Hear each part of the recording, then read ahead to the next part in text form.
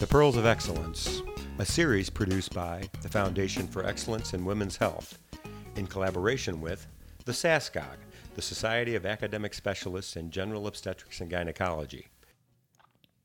Today's Pearl is entitled Amniotic Fluid Embolism, published April 2013, revised November 2018, authored by Dr. Mary Paul Theot, edited by Dr. Christopher M. Zahn.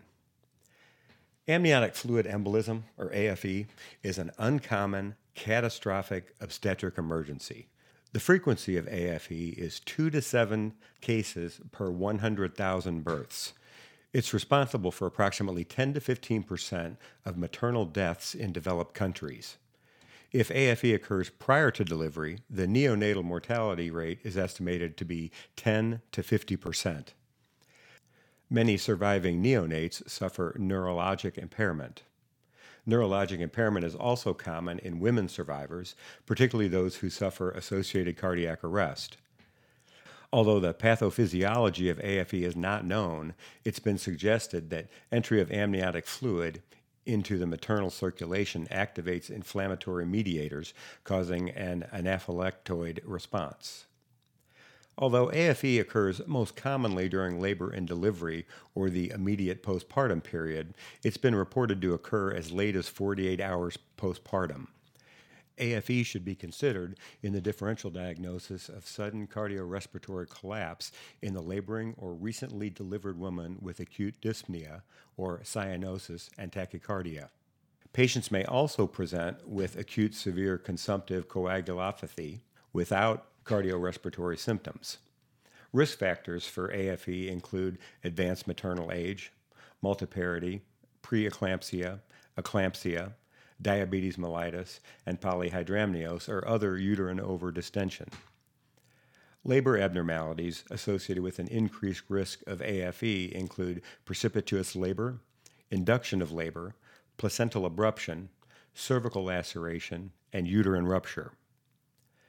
There are 3 phases which have been described during the clinical course of AFE. The first phase involves pulmonary and systemic hypertension with resultant severe pulmonary vasoconstriction, characterized by respiratory distress and hypoxemia, leading to an altered mental status, followed by hemodynamic collapse. The second phase involves decreased systemic vascular resistance and left ventricular stroke work index. The third phase involves lung injury and coagulopathy, which may include disseminated intravascular coagulation, or DIC. The tissue injury and end organ system failure seen in AFE with pulmonary vascular constriction often lead to pulmonary hypertension, right-sided heart failure, and global myocardial depression. The management of AFE includes early recognition and prompt multidisciplinary management with anesthesia, respiratory therapy, critical care, MFM and/or other specialties depending on availability and patient needs. Massive blood transfusion protocols should be activated. An operating room, interventional radiology, and the intensive care unit should be made available. Laboratory assessment is not necessary to make the diagnosis, but arterial blood gas analysis, serial blood counts, and coagulation studies may help guide resuscitation. An arterial catheter to monitor blood pressure and a central venous pressure catheter can be helpful.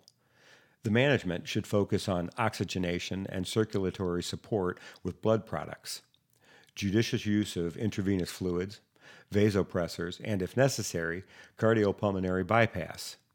If AFE occurs prior to delivery, maternal resuscitation is aided by expeditious delivery. Control of hemorrhage and correction of coagulopathy should be the goal of replacement therapy of blood products, with the possible use of recombinant factor VII if needed. Hysterectomy may be required to control hemorrhage.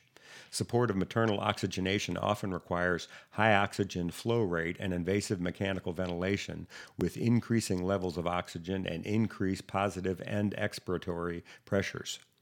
The goal of therapy is to limit hypoxemia and hypotension to prevent ischemic consequences such as brain injury, acute renal damage, and myocardial ischemia.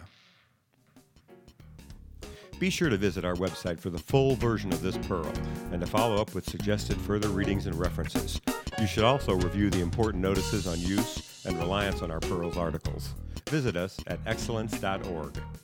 This article is protected under copyright laws of the United States. No redistribution is authorized without the expressed written consent of the Foundation for Excellence in Women's Health.